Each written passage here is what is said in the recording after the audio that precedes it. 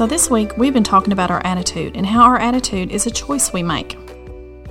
Tuesday, we talked about how we can choose to have a bad attitude about chores and work, or we can choose to work with a positive attitude, knowing that we are working for the Lord in everything we do.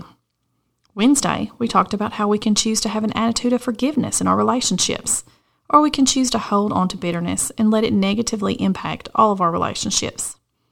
Today, we're going to talk about choosing joy.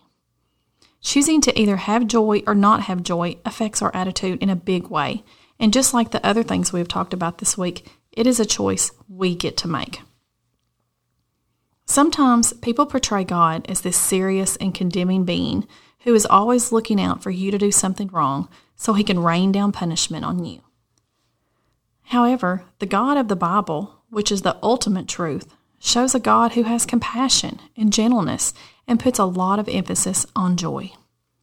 Depending on what version of the Bible you read, the actual word of joy is written out over 200 times in the Bible.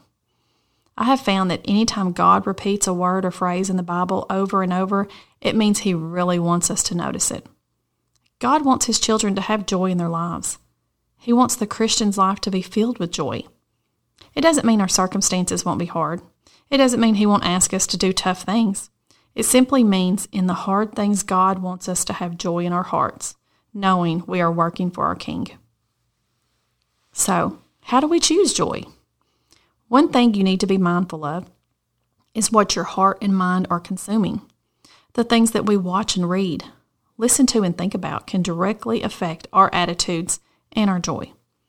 Philippians 4:8 says, "Finally, brothers and sisters, whatever is true, whatever is honorable, whatever is just, whatever is pure, whatever is lovely, whatever is commendable, if there is any moral excellence, and if there is anything praiseworthy, dwell on these things." Constantly watching and taking in negative things or sinful things will eventually greatly affect your attitude. It will steal your joy, and it will start affecting what you say and how you act. Like this verse says, try your best to think on good things, things that will help you have joy and help you have a positive attitude. James 1:2 says, "Count it all joy, my brothers, when you meet trials of various kinds." The Bible is clear that this life will be hard sometimes. It will even be hard simply because of your choice to follow Christ. But even in the hard times, this verse is telling us to choose joy. Why?